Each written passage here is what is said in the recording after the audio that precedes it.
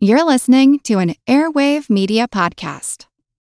Another day is here, and you're ready for it. What to wear? Check. Breakfast, lunch, and dinner? Check. Planning for what's next and how to save for it? That's where Bank of America can help. For your financial to-dos, Bank of America has experts ready to help get you closer to your goals. Get started at one of our local financial centers or 24/7 in our mobile banking app. Find a location near you at bankofamerica.com/talktous. What would you like the power to do? Mobile banking requires downloading the app and is only available for select devices. Message and data rates may apply. Bank of America N.A., member FDIC. The world is filled with many questions, such as, did giants exist? What is junk DNA? Does it mean that you're trash? Do you ever wonder if aliens have underwater bases in our oceans, and that's why there are so many UFO sightings off the coasts of islands all over the world? How serious even is climate change, and when should we start building our rafts? Hello, everyone. You may recognize me as Gabby from the History of Everything podcast. And my name is Bruna, and you don't recognize me from anything yet. Together, we're two scientists who explore the answers to these questions and many, many more in our new podcast, Mystery of Everything, available everywhere you get your podcasts.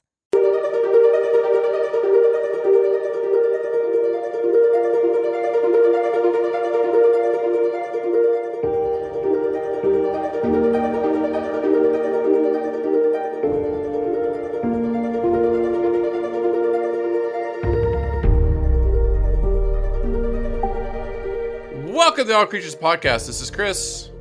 And I'm Angie. And I'm Corbin. And you're Corbin! As always. It's always that's how we do it.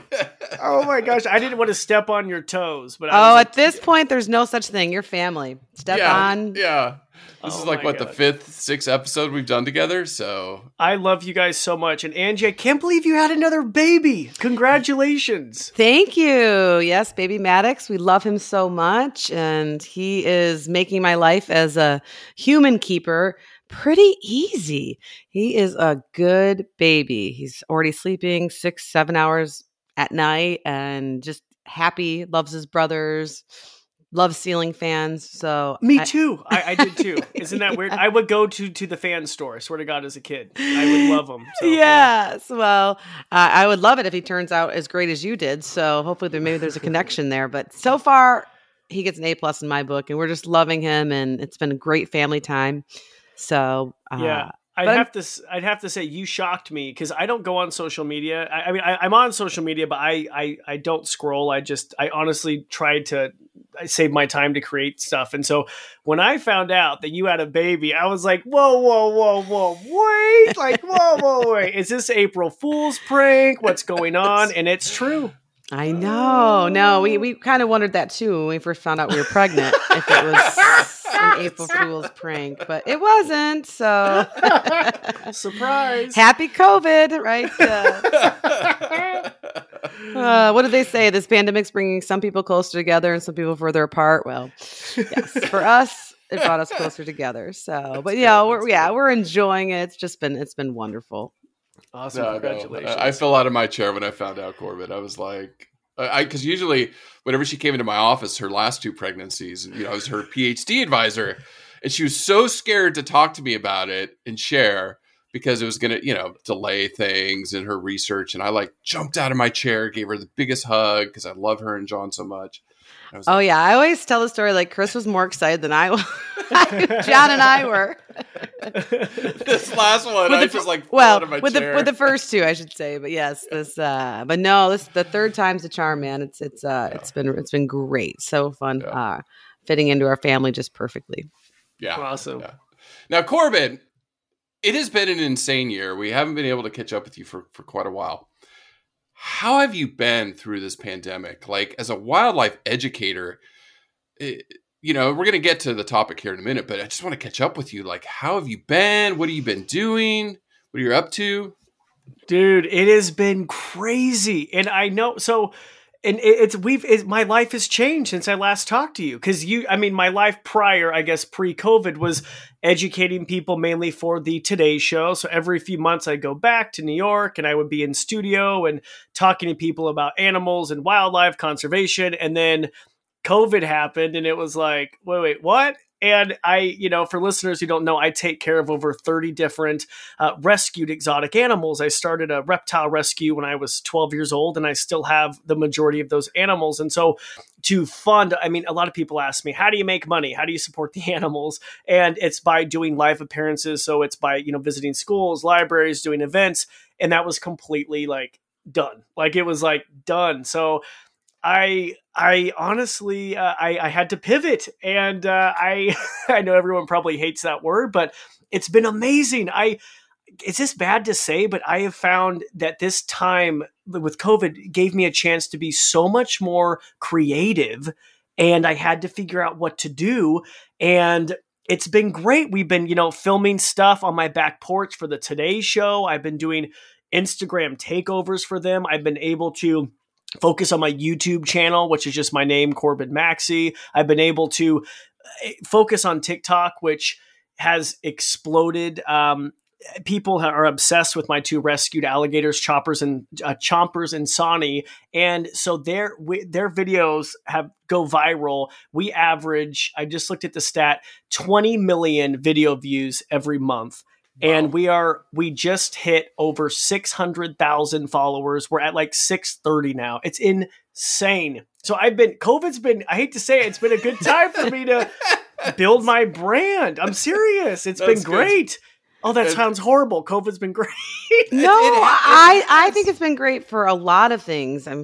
People spending more time at home with their family, realizing that I can just have fun in my backyard and look at birds or build squirrels picnic tables and all these. It is really the smaller things in life. Or even as an instructor, I had to completely change my in-person lectures to online, and of course there was some missteps here and there, but really asking the question, what do students want to learn? How do they learn best? And finding out that there's actually a lot of assignments that I could do online that really benefit the students, especially those that either commute into class and things like that. So there's a lot of pros with it. I definitely think you're right with that.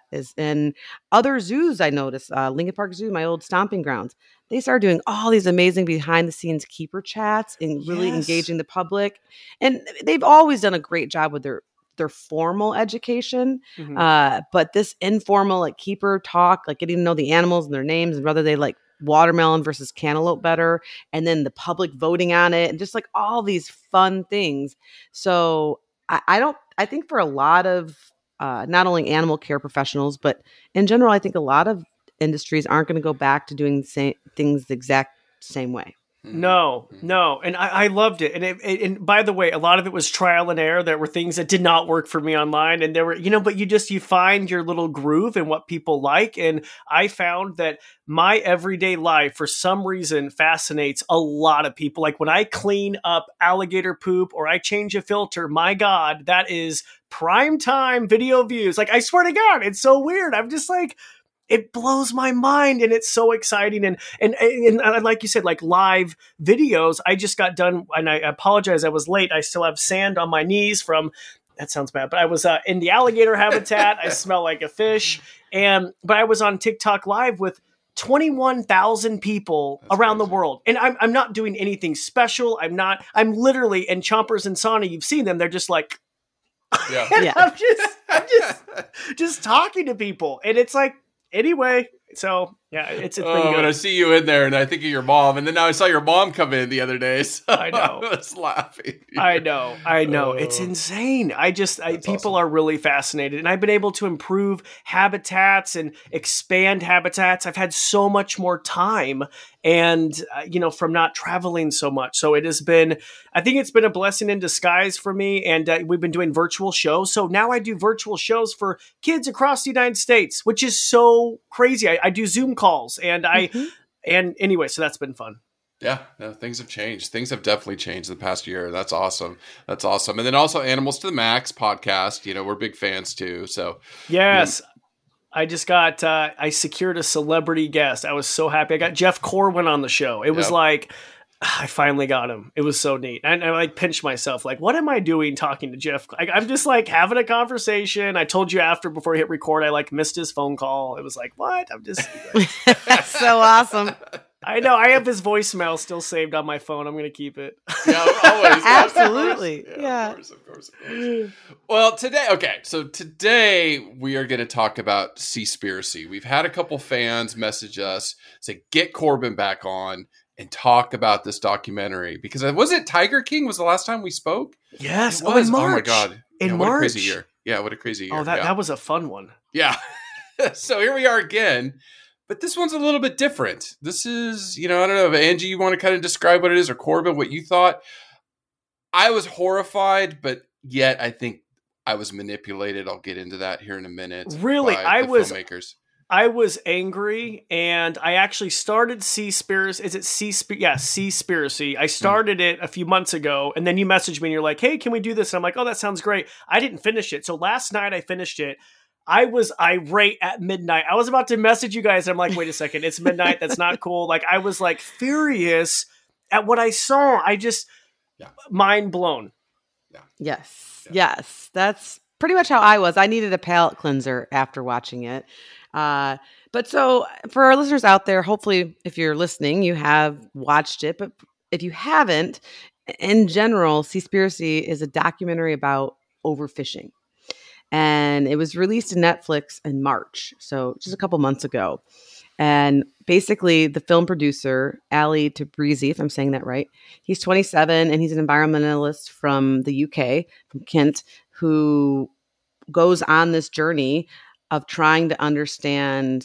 I think it started with whaling and just progresses throughout the hour and a half or 2 hours that the documentary is, to his own understanding about what's happening in the ocean with overfishing, and that basically the impacts that fishing industry has on sea life, not just whales and dolphins, but on tuna, on the corals, on sharks.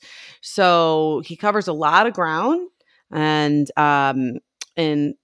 throughout the film, it's just some really devastating numbers and graphics about how the oceans are dying and sea life is dying. And so, yeah, it's definitely a must watch, I think, for the most part. And those are kind of my cliff notes. But this documentary has really a lot of people talking about it, because there are, once again, a lot of facts and numbers in there and graphs and things like that, done in a really entertaining way, because there is some entertainment to it, not in a positive way, but just in I wanted to call it like a shockumentary. I don't know if that's a real word or not. That sounds pretty good. Yeah. And so, but a lot of people have chimed in on this and said that this filmmaker's take on the fishing industry is misconstrued, and some of the claims are a little either outdated or exaggerated, and that it's a really complex issue, the fishing industry, which for me, I'm just, a quick disclaimer. I'm not a fish scientist. I'm not an environmental scientist. I'm not an ocean scientist or marine biologist. So a lot of these topics, I know for myself and probably for Chris as well, are a little bit out of our comfort zone. But I will say that the filmmaker did a great job in making me want to learn more about these topics, such as commercial fishing, farm fishing, whaling. Some of these they are very, very complex topics. So Chris and I kind of wanted to dive into the science behind some of them for our listeners out there that are like you, Corbin, that were, pretty upset at midnight last night when they finished the film. Angie and Corbin, I watched it again last night, because when I first contacted Corbin a couple months ago, I had watched it fully. And I approaching this, like always in all of our topics, we are, as scientists, we try to be neutral, find data. We're data driven. Corbin, we just did pilot whales before we talked to you and promoting this episode that we're talking to you about. To me, that was the most disturbing. And I really kind of went on a tangent on our pilot whale episode, and we could talk more about it in this one. And then also the Dolphin Cove where is it? Tajit, Japan? It's in Japan. Taiji. Taiji, Japan. Horrible place. Oh, it's horrific. It's absolutely horrific. But to me, like that's where I felt I was being manipulated. It was to shock and anger me. So during the whole film, I carried that with me, like, ugh. Because just to jump into the Taiji Japan thing real quick, they do slaughter 700 dolphins a year, which is horrible. And so they do this whole thing about trying to sneak in there, document it. The movie Dolphin Cove, or the Cove movie, I haven't watched it because it's one of those things like Angie and I talked about. One of the things you just don't want to know about. Ignorance is bliss, almost. Yeah. So looking at that, I mean, that issue alone, they are collecting dolphins for marine parks around the world. They are slaughtering dolphins. We've addressed whaling in Japan before. The Cliff Notes version is after World War II, the Japanese were very hungry, and the U.S. occupation forces said, go get whales and dolphins to eat. So they did. And that's where the Japanese whaling industry really boomed. So now today, Japan's whaling for comfort food, not for survival, not for sustenance. It is comfort food for a small percentage of Japanese that still eat it. They don't need whale meat. They don't need dolphin meat. So this slaughter happens, and it's awful. It's horrifying. But I felt, to be fair, in this, looking at this from an objective standpoint, they use that in the movie to anger me, because dolphins, like they go on to talk about how 10,000 dolphins are killed off France every year. That's way more impactful than this dolphin hunt. So I don't know. I don't know what you feel about that or not, but either of you. Well, I have a quick question for both of you guys. After you finished the film, did either of you think, I'm never going to eat seafood again? Absolutely. Yes. And I actually thought about never even eating meat. Yes. And I was happy, though. I don't, spoiler alert, I don't like seafood. So I was like, oh, good for me. I do like, you know what's weird, though? I do like tuna, which is so weird. It's like cat food. I for some reason, I love it. I think it's because I love mayonnaise. It's just an excuse to eat mayonnaise, right? Yes, but I was like, I will never touch it again. And then I talked to my wife, and I said, we're going to go meatless. I mean, I'm going to be honest, we try to eat sustainably, but you guys, in a perfect world, it doesn't always happen. And we do eat meat still. So I was like, this week we really need to let's stop. And so it really did open my eyes 100%. Yeah. And I think that's one of the things that the film definitely got right, that the filmmakers did, is it made waves about overfishing, right? I mean, the whaling is, of course, part of it. Like Chris said, they hook you, pardon the pun. Oh, God. I know. Ouch. I didn't even plan that one. No, that was... Jeez. I'm sorry. That was really good. I mean, I am just anyways. But like Chris said, they talk about really shocking by starting off in Taiji, Japan. And then once again, the filmmaker goes kind of on this quest afterwards to realize, well, is that what's killing whales? Like, what else is killing whales and fish? But throughout it, as he explores overfishing and does a lot of exploration just on his research on his own. Although there was one shot where he was looking up something and it was like Wikipedia, and I'm like, well, I don't know if that's a scientific journal, but I would have probably edited that out. But whatever. But he really goes through like all sorts of topics, and at the end, though, I'd be interested to see our listeners. It did make me think more about seafood, and just being who I am, and John and I, we've always tried to be very careful with our seafood consumption, and we carry around a little, it's called like the Seafood Watch pamphlet, and it'll tell you what type of seafood is more sustainable than others. And sea bass, you should not eat Chilean sea bass, even though it's delicious, because it is, I don't know if it's endangered, but definitely the numbers are down. It's not a very sustainable wild caught fish, whereas other fish are more sustainable. And so it's been in the back of my mind, but this film really brought it to the forefront. So, as Corbin, as you said, not only maybe I should give up seafood, but maybe all meat, so I think it got that right. But a lot of the naysayers about the film are wondering if, because it was so shocking, like Chris said in the beginning, that it's losing a lot of momentum to get people to make more actions involving like policy. Because just because if a whole bunch of Americans or Europeans decide to become vegans, that's like, or not eat fish, let's say, that's not going to save the planet. That's not going to save the oceans. I agree with you, Angie. I think this film, does an amazing job of bringing an issue into the discussion. That is where I think this film is very important. It's important to watch. I felt the same way. I've been buying salmon, cooking salmon once a week, twice a week. I now buy salmon every other week. I've cut back on it because I was like, really made me think about it.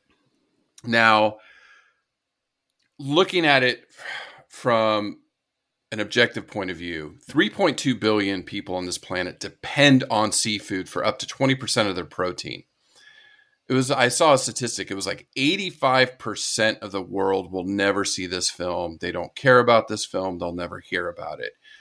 It's where a lot of the criticism coming in, like Angie said, is the Europeans, the Americans, Canadians, the people that watch Netflix, that watch this stuff. Even if they all decided to stop, eating fish, it's not going to change things. And so where the film, I think, misses the mark is it's like it's trying to convert people into being vegan or stop eating seafood instead of people taking action, right? Like they even, Right. and I want to talk about the Dolphin Safe thing and the MSC thing because we've promoted that in the past in the podcast, but it didn't, I wasn't left with a sense of what can I do besides making me feel horrible for being a human being Yeah. and eating seafood. Right. We're horrible. I woke up. We're horrible. I know. And I disagree. I'm happy he put the dolphin and Taiji in there.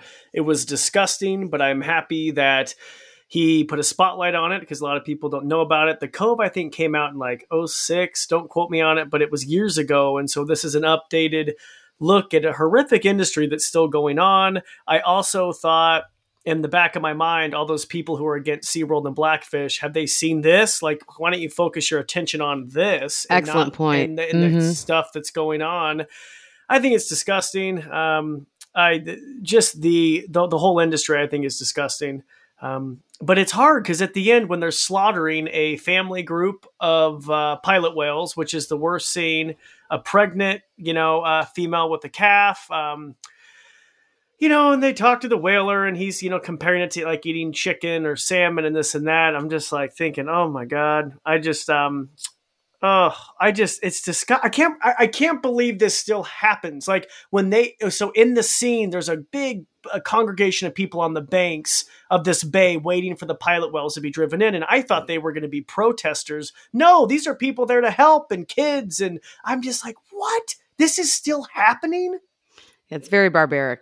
Yeah. It's so barbaric. It is 2021. Are you serious? Right. Especially, I know. What? Especially we know so much about whales and dolphins and their culture and just how intelligent they are. And that doesn't make, is a dolphin life better than a chicken's life? I mean, that's a different philosophical debate for a different day. But I can say one of those animals has been domesticated. One of those animals has been bred to create food and protein for humans. The other has not, right? That's a really good point because I was thinking like we eat pigs and they are so smart. I mean, but it's not. Yeah, that's a really good point you made.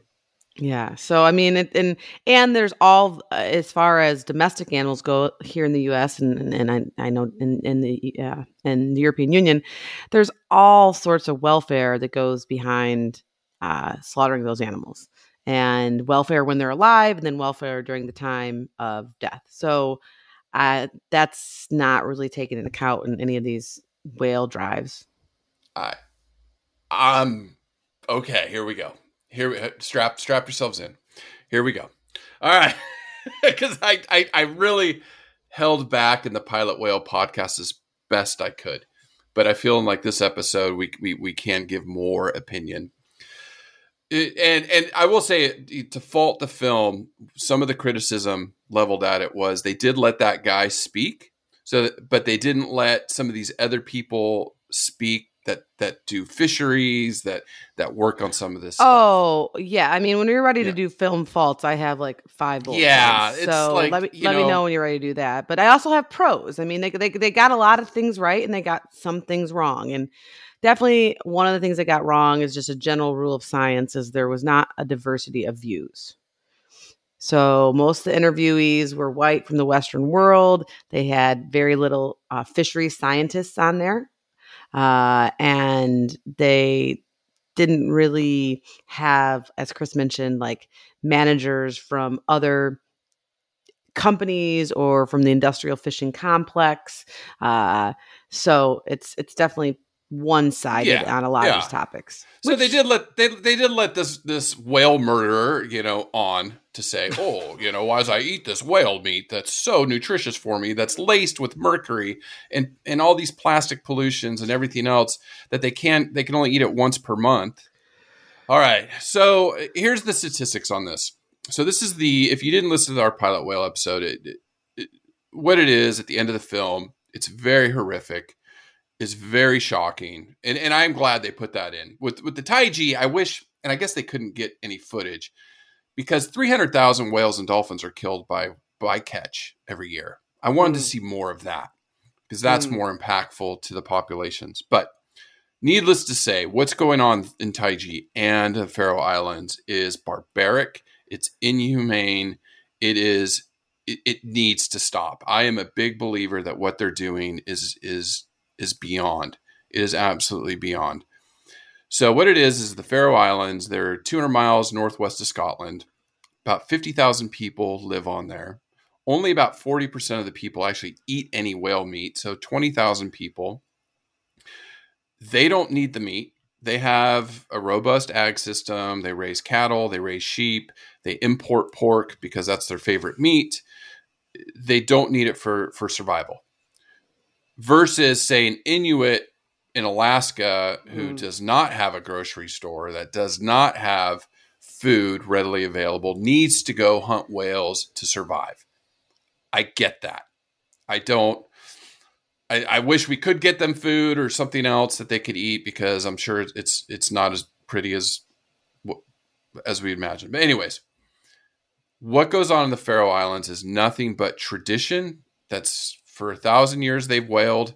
Most of those 1,000 years was to survive. Again, they don't need this anymore. So what happens, and from a scientist point of view, an animal behaviorist, I've studied stress, animal stress. That was my bread and butter. In behavior studies that Angie did, that Angie was involved with, to others I've done on my own, my PhD thesis, I understand stress, and I understand how animals are stressed. From the start of this hunt, when they gather them up in these boats and herd them, this pod, this tight social family group of mothers, daughters, sons, grandmothers, they all live to be, 60 years, Angie, in the wild? Yeah, about 45 to 60. Yeah. Ugh, I'm getting chills, man. Oh, it makes me talking. so angry. It makes me so angry. So the second that whale hunt starts, these animals are incredibly stressed. Cortisol dumping in their body from herding them towards the shore into a cove, and then getting them aligned so they can be killed. These animals are under intense stress and are suffering, period. That is not how modern ag works, with our slaughter plants in the US and Europe, Canada, elsewhere, where the animal doesn't even know. I was explaining this to my partner last night, Pippa. Temple Grandin, somebody Angie and I were fortunate enough to meet a few years back, has helped design a lot of systems where the animal, I explain it like the animal walks in, doesn't even know what's going on, and bam, is dead instantly, right? It's very humane. Versus, maybe 20, 30 years ago, it wasn't quite that humane. These whales are stressed from the very beginning. If they don't line up right on the beach, they will hook them in the head with metal hooks and drag them. They weigh like 3,000, 4,000, 5,000 pounds. That's extremely painful that's suffering, that's torture. And then they cut them the spinal cord. Well, they do the cervical dislocation, which is, for several species, it's been identified as the most humane way to end their lives, especially with rodents and mice and rats and things like that. But when you think of an animal that where you have to cut through inches and inches and inches of blubber to even get to the spinal cord to do a cervical dislocation, I mean, it's just... What do they do? Do they use a hatchet? Yeah, that's what it looked like. Yeah. Like it was a long knife or sword or something that it looked like. And on the beach, you see the mother with the baby right next to her. And, so when they look at the data, they look at the amount of, they kill about 800 pilot whales a year. If you look at all the meat that's harvested, the Faroese people can't eat all those whales. So most of that meat, they believe, or at least half of it, if not more, is used as fish food or for other byproducts. They've actually found dead whales after being killed just floating in the ocean. They were never even harvested. It is just so wrong. And in the podcast, I talked to Angie. And oh, by the way, like I said earlier, the whale meat is contaminated with mercury, DDT, PCBs, all of these things in the oceans. So the Faroese, they can only safely eat it once a month. That's it. They can't eat it all the time. So it's a comfort food. It's a traditional food. And I told this to Angie in the podcast. I was like, well, if we can go to Asia and stop using rhino horn, stop carving ivory, stop collecting pangolins, stop eating fruit bats and other things, why can't we tell the Faroese to stop killing whales? They don't need it. They absolutely don't need it. So that was one of the part of the film where I said, right, okay, I've got to be a bigger voice because this is wrong. From a scientist point of view, from a personal point of view, it is absolutely 100% wrong. And I'm ashamed, and they should be ashamed. Yeah.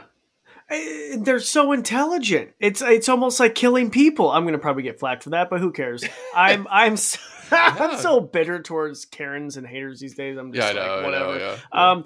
I think it's so disgusting. It's wrong. I can't believe it's 2021 and it's still happening. And I don't think a lot of people know it's happening still. I really don't. I truly don't. And that's what this film got right about a lot of things.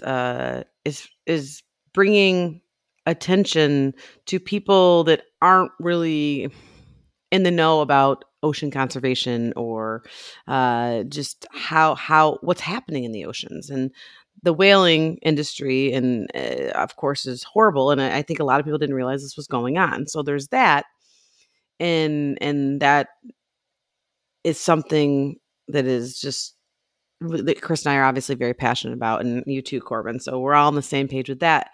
But I have to ask, did anything else grab you guys throughout the film? Because I was moved by a couple other claims and problems with the ocean that the filmmaker brought up. Plastic straws. Okay. Yep. Yeah. Definitely.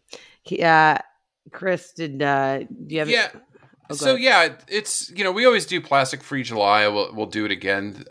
This July we'll do that. I think it was. Did you feel like the plastic straws though, like we were just wasting our time with them? I mean, because that's basically that was the author's 100%. Claim. Yeah. No, okay.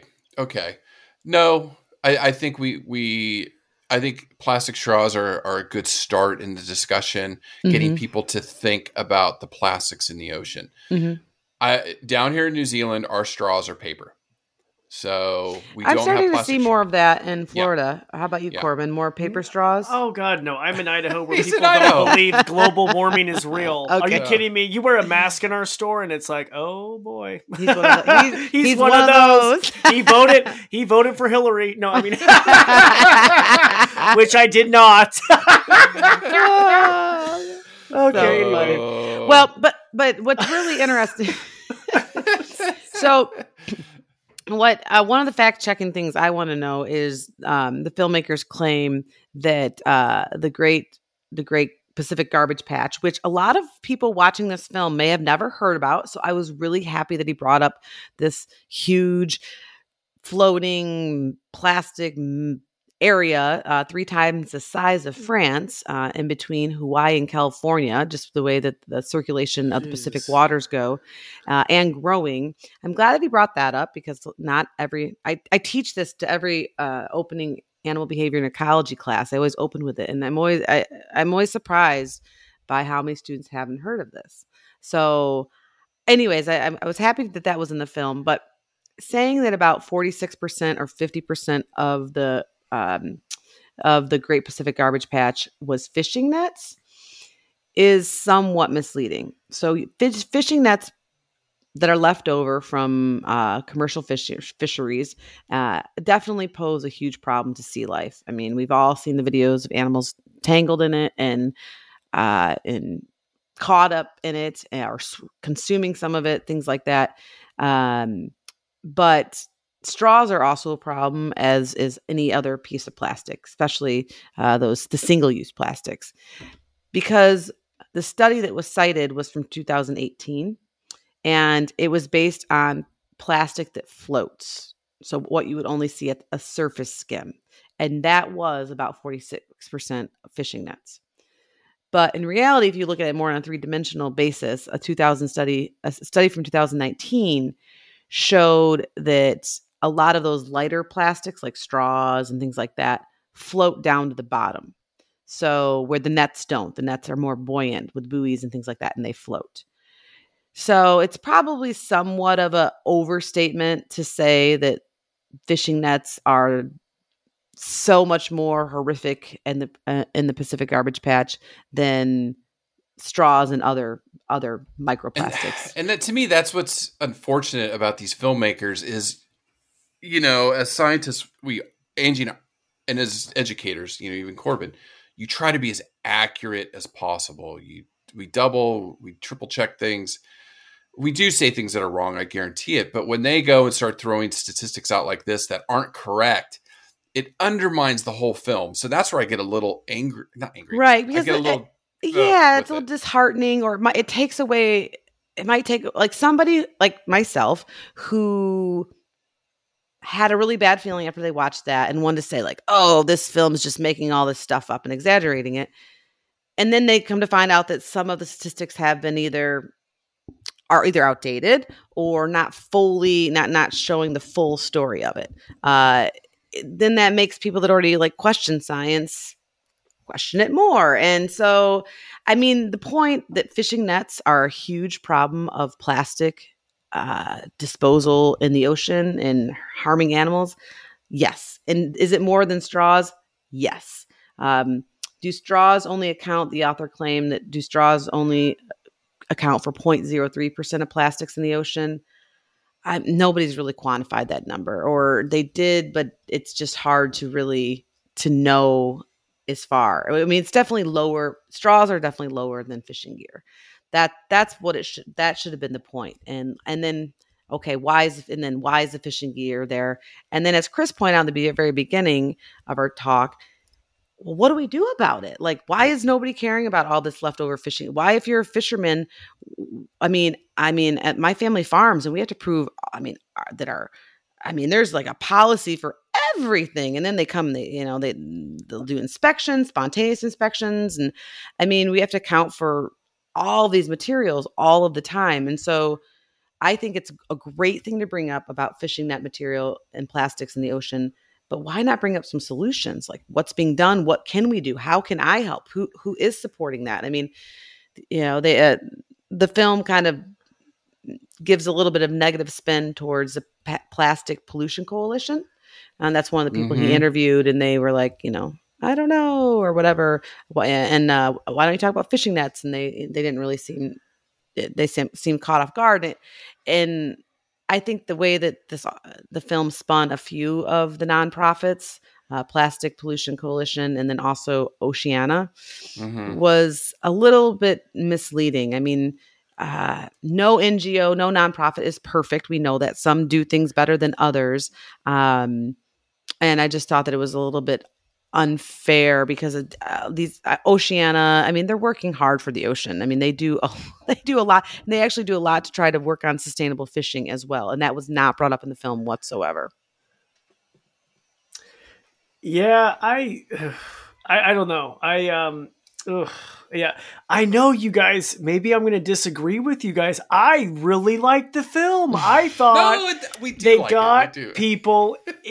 I think it's getting people. I think it's awakening a lot of people. I like how he brought up the whaling. I think the overfishing. I think people need to stop eating as much meat. I know you guys do a lot of meatless Mondays. Like, Oh yeah, don't after know. this, I'm doing meatless months. I mean, I seriously. know that's Yeah. what I mean, Yeah. though. And then I really liked how they, talked about how, a lot of people regard fish as these animals that maybe don't feel pain. And then you see one getting hacked alive in front of his family, and the fish are like looking at it through the tank. I And know that was so sad. I understand it's anthropomorphism. I get it. It touched me, and I think people need to see it. And I think that I think people need to see it. I get it. The stats maybe aren't exactly where they need to be, but I thought he did a good job. I agree with you.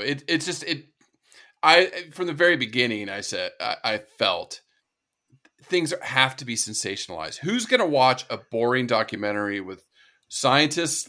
I mean, facts? I would, but people be. That's us, because we're nerds. We're big nerds. Can you please quote Nature Science and show me what year and who the author was? Exactly. So that's not going to sell. That is not going to trend. It was trending here in New Zealand. It was the number one film in New Zealand for a couple of weeks on Netflix. So and fishing's huge down here. So no, the film's very important. It's got us talking. I mean. Yes, I really think that it needs to be watched. Once again, I know that in this day and age, there seems to be a lot of people that are not open to. There's no gray area is not really allowed. You're either this or you're that, you're this team or that team, and so I want people to watch. So I just wouldn't want people to watch it to be like, oh, it's sensationalized. I'm not doing anything. Everything's fine. I see what you mean. You don't want. Okay. I can kind of see what you're talking about. Like, I don't want people. That's how we are. Yeah, and so hey, hold on. I'm a scientist too. You're I a paid scientist enough too. for that degree. I'm looking at it right now. It's the most That's true. expensive thing in my life. As scientists, And- but I'm saying as scientists, we. And try by to the be way, neutral. my degree helps me so much with my TikTok videos. So please, I'm very proud of that. that's right. as scientists, That's right. Well, I mean, it's here, but okay. So, for instance, what about the claim that by 2048 the oceans will be dead? Oh yeah, that was shocking. That's Yeah, a pretty baller. I mean, that's jaw dropping, right? and that's where the film takes a hit, and because that statistic, even the original author of that paper went back and said the statistic was wrong. That's not true. It's doing a disservice by highlighting that. It was a 2006 study. They've gone back and retracted that data, that it's a false statistic. So again, like we said, as scientists, all of us, it's it's true. You know what I mean? It cuts into credibility, and that's where I get it. Now I will say this, and we'll put the link up. You go to their website, and their claims are sourced. They break the film down. Yes. It's very nicely done. Again, I'm just trying to play devil's advocate with it because there's a couple things I want to talk about that the film nailed right on. And, the oceans are in deep trouble. They are. Absolutely. We cannot ignore this. And I love that it did, hopefully, for people that had no idea, that have, I guess, been living in a cave or something, and not they're in Idaho, not using plastic or not using paper straws or wearing masks. If they ended up watching this, that they're like, whoa, the oceans are going to be empty by 2048, and maybe start listening and start thinking about it. And with our interview, one of my favorite interviews of all time, with Chris Fisher from OSearch, is all about what they do for shark conservation and research with that nonprofit. But one of his quotes is always like, I want sharks to be healthy in the ocean because healthy oceans have lots of sharks. And healthy oceans that have lots of sharks also have lots of fish. And I love fish sandwiches. So if you want to eat a fish sandwich, then you need to help conserve the oceans and conserve sharks. And so I love that quote because it's a little bit more realistic than saying everybody can stop eating seafood. And I hope that people out there will be more aware of their consumption, lower their consumption if they have the ability to because of where they live. And they have that privilege to make a lot of choice. Of course, there's billions of people in lesser developed countries that don't have that choice. And that's where the commercial fishermen are actually taking some of their livelihood, which I thought that was a fascinating point I'd never heard before.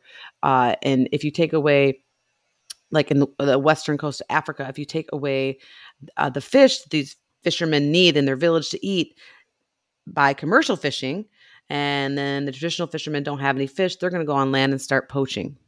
I think that was a really good point he brought up. I'm really happy they highlighted that. Yeah. So I mean, I loved how it did. It really got me thinking, got us talking. I mean, and kudos to the filmmaker for doing that. And something, I don't know about you guys, something that really kind of ruffled my feathers, for lack of better terms, was the little excerpt he did on shark finning. And just thinking about that. And it made me really angry and really sad.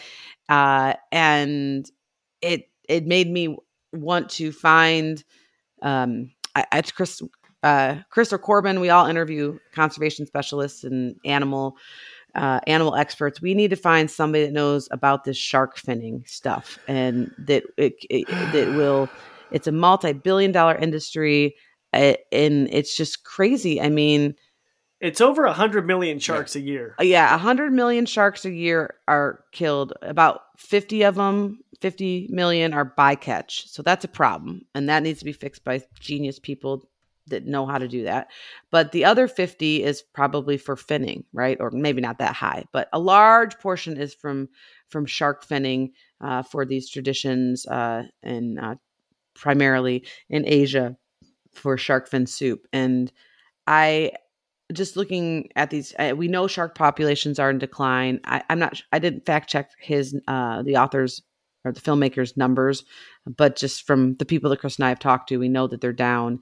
And just that scene of the filmmaker in the market and all in the background, it was just rawhide shark fins. It's disgusting. I am so tired of these countries. I just couldn't even that for me. I know Chris for the last scene with the whales, of course, is probably the most shocking. But honestly, for me, the shark finning was what really, really, really got me. It's one of these things I know about it. I'm not very educated on it, and so he touched on it, and that's kind of the author. That's one of my small complaints because I am such a science dork or whatever, or conservation dork. The filmmaker touched on shark finning. He touched on corals, right? Chris and I are very passionate about corals, and we've talked to, Chris, help me out. It was Dan, Coral Reef Foundation. Yeah, Dan from the Coral Reef Foundation, all about what they're trying to do to help make corals sustainable and grow them and regrow them, I should say. So I wanted more on all of that, but once again, I think it was it may be like an introductory lesson for people that don't really know about all of these issues that are happening in the oceans. And I'm going to make it my mission this next year to learn more about shark finning and what our listeners can do. So Corbin, we talked about this for the very first episode. We were lucky enough to have you on. As a wildlife educator. Lucky. Oh, well, so lucky. Back when we were green. I know. We were like babies. What's a podcast? Our audio was awful. No, because you always talk about when you go on these shows and you do these things, trying to get conservation messages across. So does something like shark finning, I know you're with your alligators every day and things like that. But if you went to an aquarium and you're like, look at this, and then this real quick, does this stuff drive you and form what you do or push what you do? Yeah, I'm always a pusher for the misunderstood species. I think that's why I was so drawn to reptiles. That's why I'm always trying to push these shows to showcase some, of the misunderstood animals. It's a very fine line though when you are on these shows, because you have to handle those types of messages very delicately, because there have been times, I won't mention these shows, but there are times when you want to bring up something heavy like a conservation, but it needs to be light enough that someone's not going to choke over their morning cereal when they're watching it, because you can't go on. It can't be all doom, gloom.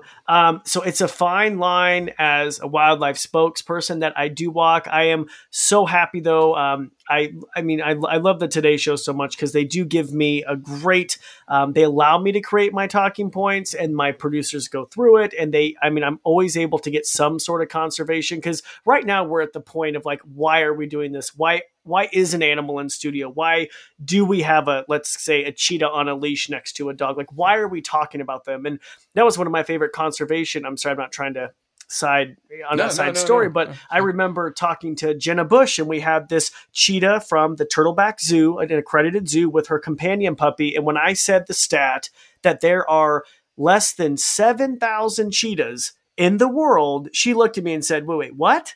Wait, what? So to be able to do that, I feel like that's like my job well done, to be able to tell a few million people this is what's going on, or to highlight, I'm looking at Aurora, my favorite penguin in the world, an endangered African penguin, and to talk about how this zoo is, Aurora is part of a captive breeding program. And guess what, ladies? There's a rumor that she has a boyfriend. Fingers crossed we have a chick. I mean, yeah. So see, look, I just got Angie. She's like, oh, that's so cute. Yeah. But it's a fine line, and that's how I'm able to do it. We have brought sharks on the Today Show, which is so crazy to think about, the little baby ones. But it's just a fine line you walk, But I think it is something that should be addressed, because I don't think a lot of people know about shark finning at all. No, it's a horrible thing. It's a horrible practice. And sharks too, of course, have a little bit more of a negative connotation with a lot of people. They're not always the cute fuzzy penguins of the world, right? No. So you've got a lot. They have to get over the kind of stereotypes or the fear first, to then move, why should we save them, or why should we care about this type deal? Yeah, well, we know with our special episode with Corbin, when animals attack. When animals attack. Oh my God. Like, what did we do? What did we do? We did it like 2 years ago, wasn't it? When animals attack, and we did like, the number one killer, if anybody remembers. Mosquito, right? Yeah, mosquitoes. Yeah. Oh my God, that was the day. And the stat that you're more likely to be killed by a cow or a coconut. Yeah, than a shark. Yeah. Less than 10 Can I say something though? I was snorkeling in the Mesoamerican Reef in Mexico like a few months ago, and I was telling my wife the area was pretty desolate of marine life. And I remember we saw one shark, but I remember looking at her saying, hon, like back in the day, there were thousands of sharks, and that's what keeps a healthy ecosystem. So I think even seeing it firsthand is just alarming. Yeah, no, it is. And one of the things I wanted to jump into, and you started it off with eating tuna. Yes. And the Dolphin Safe Tuna, and then the MSC, the Marine Stewardship Council. So I was really curious to kind of fact check that a little bit. And I always want to preface this that my family, even though they're no longer fishermen, they were tuna fishermen. My family helped found Starkist Tuna back in the day out of LA. What? Yeah, San Pedro, like my uncles, and yeah. Chris, how do I not know this about How do you? I not know this? I have Are probably you spent serious? like hundreds of hours of my life talking to you, which I love. I told you, fishermen. My family was all fishermen. My grandfather was a but I'm thinking of like throwing out a line. Like I come from a family of fishermen, like got it. hobbyists. Oh, commercial. Okay, yes, my family was commercial fishermen for many years. Interesting. And no longer involved in it. Sold off the tuna fleets, all that stuff. So they were probably part of the problem, and they wouldn't want me around a dinner table anymore. I'd be like, "How many dolphins have you killed in your life?" Probably quite a bit, but. I'm very interested in tuna. And just really quick, of the species of tuna, they do cover the bluefin tuna is critically endangered. And in the film, I forgot, it was like 40, 50 grand, 100 grand. It's 100 grand. Yeah, for some of these, for fish, because they're so rare. So they're critically endangered. Yellowfin tuna is near threatened. Albacore tuna is near threatened. That's what's in most of our cans and pouches. Mm-hmm. The big eye tuna is vulnerable, and the skipjack tuna is the only one that's least concerned. Also, a lot of worry that there's high levels of mercury in these fish, probably things like we find in our whale meat. I have some cans of tuna in my pantry right now. I'm probably going to reduce my tuna consumption because I didn't realize all those species were near threatened or heading towards extinction. I didn't either, and I love sushi, so that is I know. a You have to stop. problem. You have to stop. California rolls, here I come. Yeah, I know. With Or- imitation yeah. crab. Yeah, it's like, yeah. But Or veggie rolls. Yeah. So my question was, is dolphin safe tuna really safe? Because in the film, they're like, it's a bunch of BS. Mm-hmm. It's not. From my digging, now all of this dolphin safe tuna started in 1990 in response to videos of tuna fishermen, probably my family, I don't know, of probably not, but dolphins getting on board, blah, blah, blah. So they did start this dolphin safe tuna initiative. Now in the film, they go in and attack it and say it's not dolphin safe. It's baloney. These guys are paid off. It's a lot of accusations without any evidence. And to me, you start to lose some credibility. Like Mark Palmer from the Earth Island Institute, he was interviewed in there and he came out and said they took his statements out of context in the film. And he said, we don't know. They made it seem like he was saying dolphins are dying out there in vast numbers. It's just not being reported. So from what we know, dolphin safe tuna in the United States is relatively pretty sure it's dolphins free, dolphin safe, that no dolphins were killed in the. How do we know though? the I think it's a bycatch. load of crap. He convinced me. I'm serious. How do we know?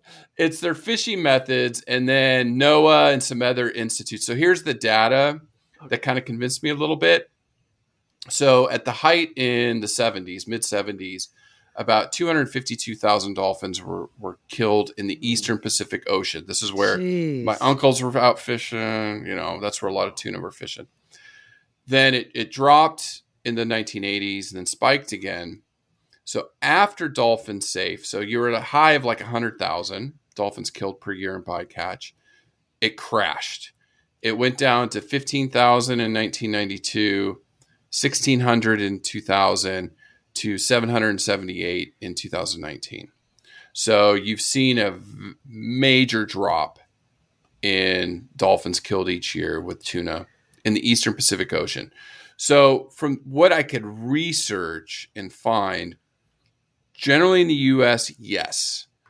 But elsewhere in the world, we don't know. We don't know how strict it is. So when they talk about 10,000 dolphins are killed off the coast of France every year, don't know if that affects the tuna, because all these countries have all the dolphin safe labeling. I will say this too, the three big companies, StarKist, Bumblebee, Chicken of the Sea, are being sued right now, that they're hiding their numbers, things like that. So there may be some things that come out with that. I will say too, where this is where I think the film does a disservice. They go after the dolphin safe label. They don't talk about all the other wildlife that are killed in bycatch. Sure. Talking sea turtles, birds. I mean, we're talking albatross. It's a huge issue with albatross being killed. They mentioned sea turtles in briefly Briefly. seabirds. It's 70% are in a huge- decline. Yeah. Yeah, seabirds are crashing. So, they go after the dolphin safe thing. I just don't. I think they do a disservice a little bit. I think they could have went after, not just tuna fishermen, but other fishermen. Like, look at all this wildlife that's being killed, by these methods in these countries. So I don't know. That was just my opinion. But Well, and Chris, talking about bycatch in general, it's obviously a huge problem, and the film touches on it, and we see some pictures of sharks and turtles and other things that are being caught in the nets. And I feel like some engineer or something needs to come up with a way that this doesn't happen, right? But it's also a little bit misleading because a lot of the bycatch is actually sold. So it's not like it's, so there's a difference between bycatch and discard. Discard means it's in the net and then it's dead and they throw it back out in the ocean. But a lot of the bycatch is actually kept and then sold for whatever type of fish it is, right? And so it's not like it's all waste. It's just they weren't targeting, it's considered bycatch if they're targeting tuna and they get, grouper, but they'll still go sell the grouper or whatever. So it's not as wasteful as I think the film made it seem, but it's still a huge, huge problem. Now, it is. And like I am going to reduce my tuna consumption just because of the fact that species are all in decline heading towards extinction. So I don't want to contribute to that. Absolutely. And yeah, we need to cover the bluefin tuna on the podcast so I can definitely learn more about it myself. Right. Because that concerns me as a conservationist is all those species are in decline. Well, and I didn't realize though that the tuna alone is a $42 billion industry. That was huge. It's bonkers. That's huge. Yeah. It blows my mind. I know for me personally, I'm not going to eat tuna anymore. I rarely get it. And so I'm going to I'm good. Egg salad sandwiches instead of tuna salad. Oh. His face, he's like, thank you. Oh God, no! But you like the mayo. You said I know. mayo. I know. I think it's an excuse for me to love mayo. No, honestly, I used to get tuna all the time, and then my wife told me because we go to Subway and I get the tuna, and she's like, "Honey, I literally can't be in a room next to you eating that. Like I'm about to barf." So I was like, "Okay." She is a smart Michigan woman. Yes, she is. Yes, she is. Good for her. Yeah. Anyway, so I know I'm going to stop eating it. It impacted me. I think we all need to be more conscious of where we eat our meat. I think that we eat way too much meat. Yes. And I'm talking about myself too. I'm not a perfect angel. What? I don't think Stop. I know. I'm like up here on my high horse. Like we need to do this and that. I mean, I think we all can make little changes, and I'm speaking for myself as well. No, it's true. It's true. Well, the other one is they go after this Marine Stewardship Council, doing some digging on this because we've promoted it a couple years ago on the podcast and talked about how they have that label, so it's sustainable fishing, right? And like Paul Watson from Sea Shepherd talks about the sustainability tag. I absolutely agree with him. Everybody's slapping that on everything. Oh, this is sustainable when it's not. So the Marine Stewardship Council, I feel like the film got some of it right, that there is some dubious stuff going on with them, I believe. They have labeled certain fisheries that are not sustainable, and they've been criticized for that. And the World Wildlife Fund, who helped start the MSC 20 years ago, but they even came out in 2018 and said, hey, there's some problems with the way you're running this. And they actually criticized them and laid out a plan for them to get back onto what their original mission was. So I think the film gets some of that right. There could be money involved, whoever's running that organization. So I think we have to be a little bit more skeptical with these things, these labels coming out. Like the funniest thing is like, I go and on, like you said, on meat, and it's like gluten-free meat. I'm like, come on. Like, it's like, Right. it's just Meat a label. Meat doesn't have it. I'm like, seriously? Yeah, I think the same's going to come out about like organic. I mean, honestly, with the meat and, I don't know. I think there's a lot. Well, Yeah. and it is tough because a lot of it depends on how, I mean, there's like a lot of small fisheries and a lot of small organic farmers that are able to keep things the way they need to be to get their certifications. And then, there's these larger farms that, you have to wonder, how are they able to do it and things like that. So, I mean, that's a whole different pod for a different day. But after watching Seaspiracy, it begged the question for me, and I want to ask this of you guys: do you think sustainable farm fisheries are possible? Because that's one thing that he touches on a little bit. It's like, okay, well, wild caught's not potentially not sustainable, and Chris said, in some of his digging, says it probably is, but we need to keep an eye on it. What if what about farmed fish, right? Like he pinpoints that as being horrible. But there's pros and cons to farm fish, right? So, I mean, obviously a pro is that it's taking pressure off the wild population, right? It stops bycatch, it stops illegal fishing, seafloor damage, killing of endangered species, and dangerous work conditions. Those were all mentioned as benefits of farm fisheries in the film. But the cons are pretty heavy too, like pollution, all that waste, a disease of the fish, the sea lice that they have. Chris mentioned in the podcast we had the other day about potentially accidentally releasing some of these genetically modified fish. And then 50% of fish that's consumed on your table is farmed. Well, and also we learned in school how bad they are because they feed those farm fish other fish.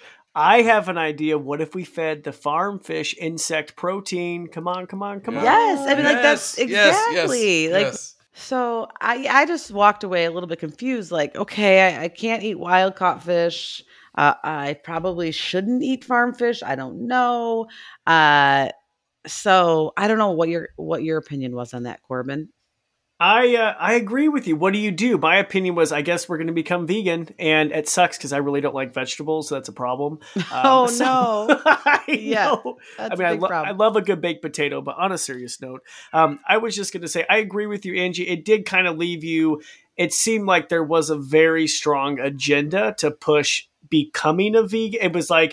It was almost like we were fed all this horrific information about whaling, shark fin soup, the overfishing, the tuna industry. And then at the very end, it was like, here you go, become a vegan. And then it almost felt like, oh, wow, okay, I guess that's what, yeah. And it seemed that was like, was it a hidden agenda? I don't know, but it almost definitely seemed a little push like that.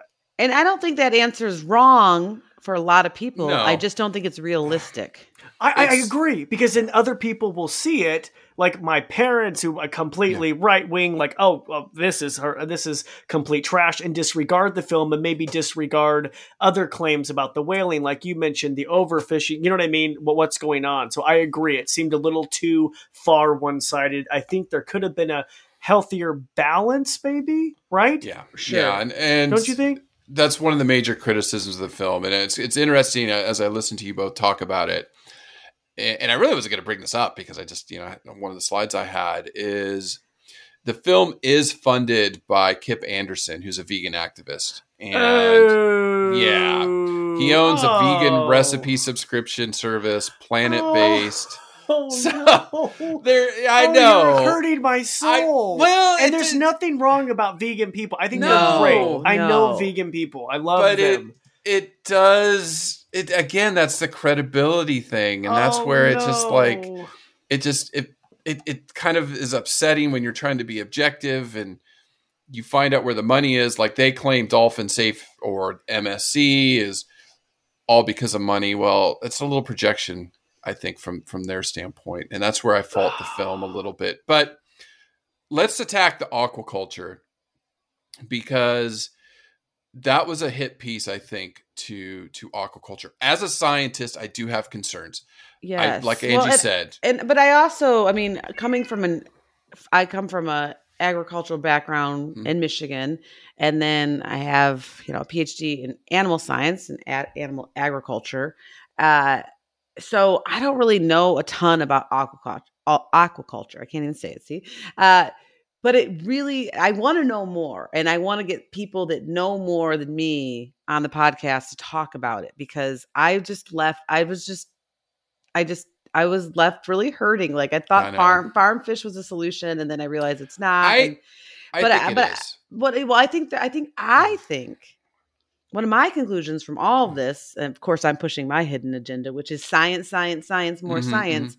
I feel like there needs to be more money and more dollars to go into how to make wild caught fishing more sustainable, how to use better nets, and really get some data and numbers behind it of what, and get some people to invent some things, right? There's brilliant people out there. You want solutions instead of the only one become a vegan. Goodbye. Right. That's what it was. Right. It was the title. That's what the title was. I was like, wait, what? He was eating a piece of fake shrimp, and I was like, well, that looks good. And then all of a sudden, goodbye. The credits came up. It did look good, and it definitely did look good. And I am going to try that. What was it? It was New Wave Food. Yeah, New Wave Food. The marine biologist invented it, so it has to be good because I'm sure she's super smart. Oh. So I want to try that, and I'm open to trying new things. But yeah, I just feel like that we need that farm fishing. Maybe we take it more on land, or maybe we look more into the welfare. I think there's two sides to every story, and this is why I feel like aquaculture is the future. 3.2 billion people depend on fish. Right? They're going to continue to eat fish. It doesn't matter what we say. It doesn't matter what the United States says. It doesn't matter what Chris and Angie and Corbin say. People are going to eat Unfortunately. Fish. No, but you're right. We have to feed the world. And I struggled with this with animal agriculture because, cattle ranching is destroying our forests. It's destroying our tropical forests in Brazil. It's happening in Australia. It's happening in Africa and Asia. So, but we need to feed people. People need to eat. So adopting a more vegan type or eating more vegan meals will help. Like Corbin, like you said, reducing meat consumption will help. But insect protein is the way of the future. But when you look at aquaculture, they went to one farm. There was the activist was with them. That's like going to one place and saying they're all the same. And that's like going to one roadside zoo. Yeah, and saying Tiger King. Yes. Yeah. Hello. So I think it does a disservice because we have to feed these people. Sure, there's growing pains with aquaculture. I think it's still a new frontier for a lot of places. I remember looking at this 10 years ago when I was at UF that they were popping up in Florida. Like my concern is you have these genetically altered salmon, a hurricane or a big storm comes in, destroys the nets. Now you have these genetically altered salmon in the wild. Like that's my concern as a scientist. The sea lice, all these other things, that's probably not standard because Angie knows as a farmer, you want your animals and your crops and everything very well taken care of because that's how you make your money. Right. You can't sell that salmon if you have an infestation of sea lice. Well, and you can't sell those fish. Right. And of course, salmon that's what was mostly talked about in this film. But something that wasn't brought up in the film was shellfish farming. Aquaculture. So like your mussels and your clams and things like that type of aquaculture, they actually filter seawater and absorb carbon. And so that type of farm fishery actually is very beneficial. And so that wasn't mentioned. And so I'm like, okay, I'm just going to eat shellfish from now on. But so it's things like that. Those points were it didn't show the whole story of the aquaculture. And I just think that we need to have more science and data before it's completely, considered bad and horrible and all of this and that. Chris just crushed me. Chris, sorry, it's been a long day. Yeah, Chris just crushed me. I didn't realize the film was funded by a vegan. This totally makes sense now. Once again, nothing against the vegans. I think it's great, but I understand there was some hidden agenda. So maybe more of a balanced film, maybe with more options. Because I really like what you said, Chris. And people are going to continue to eat fish no matter what happens. It doesn't even matter if this is seen by millions and millions of people. People will continue to eat fish, and they're stuck in their way. So there needs to be more of a sustainable choice for sure. Yeah, Corbin, I definitely had very similar takeaways. But some really good things are that we're hopefully going to keep this conversation going, right? Like wild caught versus farm. How do you make both of them more sustainable, and get people really thinking about it, and maybe even getting involved with policy, right? Vote with your dollar. And we need to keep monitoring these things to make sure fish populations, ocean health, fishermen practices, and even the scientific research is helping sustainable fishing and helping feed these billions and billions of people. But the film also showed me a couple things that I want to touch more on. And Corbin, you mentioned this earlier, how that fish have feelings and that they're not just these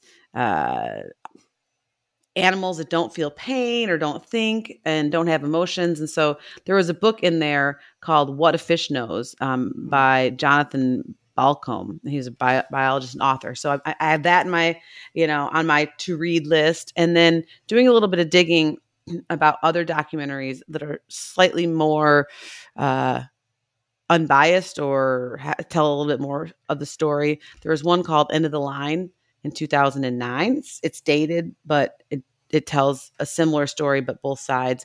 And then there's a YouTube documentary about overfishing called Troubled Waters. So I'm gonna, want to keep educating myself about this topic. I don't want it to just fall by the wayside. And hopefully Chris and I and Corbin will have more either fish or ocean or shark experts, just things that we can dive into more. I love the puns. Thank you guys so much. Oh, I didn't even catch the dive one. I love your puns. It was better than the hook. I think to kind of end this, because this always goes an hour and a half. It doesn't matter. It's such a great discussion between the three of us.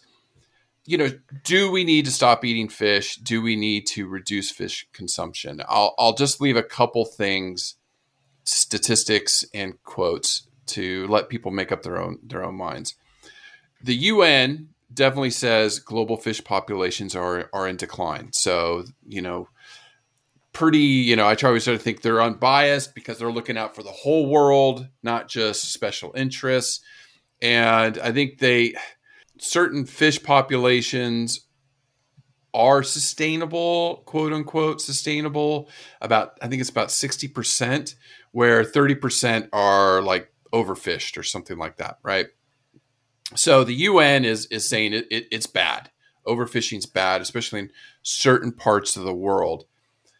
Where fisheries are regulated by like the US and the UK and stuff, like the tuna populations off California or Mexico, or wherever it is, like they're saying, these scientists are saying they are sustainable, whatever that means. I personally, and I think we all talked about what we're going to do, I found a quote that really has me thinking. It's Dr. Sylvia Earle. She's a marine scientist with National Geographic Explorer in Residence. She says people need to take a break from eating seafood until we learn better how to maintain healthy fish and wildlife populations. So, when you have premier scientists saying maybe we should reduce or slow down, that makes me pause to think. And so maybe the answer is more of this farm fish to promote that. If you're going to eat fish, don't shy away from that just because of this film. Especially because of this film, I think they did fish farming a total disservice, but I think it's all a personal decision, right? Yeah. Absolutely. But yeah, it got me thinking, as far as in July, the podcast always hosts Plastic Free July. That maybe later on in the year we do Seafood Free September, and Corbin can join us. And I don't eat it. I've been seafood free for years. Yeah, I'm so proud of it. Part. You're like the poster child. I'm the poster. I think that we need to have a discussion. I think our next roundtable should be about veganism, being a vegetarian, and we should watch a couple of those horrific documentaries. I've seen Food Inc. I've heard Earthlings is horrific, but I think we need to watch it. And we should have another discussion, because I think it's fascinating. I do think we do need to move more towards plant-based, and I'm speaking for myself too. So maybe we look into it and just see, is there a balance? I think it would be fascinating. Yeah, and it would keep the conversation going and not just stall out. And that's what we do. That's why we're here, right? Yeah. Yeah. Yeah. It's wow. It was such an in-depth documentary. I mean, there's so many things hitting you at once. I will say, Faroe Islands, stop what you're doing. Yes. It's horror. It is inhumane. It is so 1,000 years ago humanity. We're better than this. We are better than this. So shame on you. I'll leave with that. I'm still fired up about it. Well, I want to give a big shout out to the filmmaker, 27 years old, and got some, got a lot of people talking, right? And really touched on a lot of points that are true. And our oceans are in crisis, and it's not too late to turn around, but there's a lot that we're going to have to do. And we're going to have to work together. And that means that, the vegan might have to accept the person that eats fish, but hopefully the person that eats fish eats either less of it or tries to figure out sustainably, and people vote with their dollars and drive policy change. And there was a ton of nonprofits mentioned in the film, besides Oceana and Plastic Pollution Coalition. There was the Dolphin Project. There was, of course, Sea Shepherd. We've interviewed those guys a lot. There's the Whale Sanctuary, Oceans Asia, Parley for the Oceans. So check those out and see if any of them ring true, and get involved and get active and help educate people, and share this podcast, share Corbin's podcast, for all the wildlife and animal lovers out there. And that's how we're going to make waves, right? By working together. Look at the puns. I love them. This is awesome. Well, thank you for having me on the show. As always, I appreciate it. I love our roundtables. I think they're great. And like I said, I think we need to look more into this, and I look forward to our next one. Yeah, for sure. For sure. Thank you, Corbin. It's so good to see you. It is. It's good to see you. So good to see both of you. I feel like it's been too long. You don't call anymore. Neither of you call. It's been over a year. I was pregnant. There was a pandemic. Okay, I'll let it slide. Okay. I've been traveling the world. She's been gestating a baby. Come on. That's true. I mean, but we're back. We're back. Places, Yes. Yeah, awesome. Yeah, we'll definitely catch up sooner rather than later. Sounds good. All right, Thank take you. care, everybody. Bye-bye. Right. Thank you guys so much.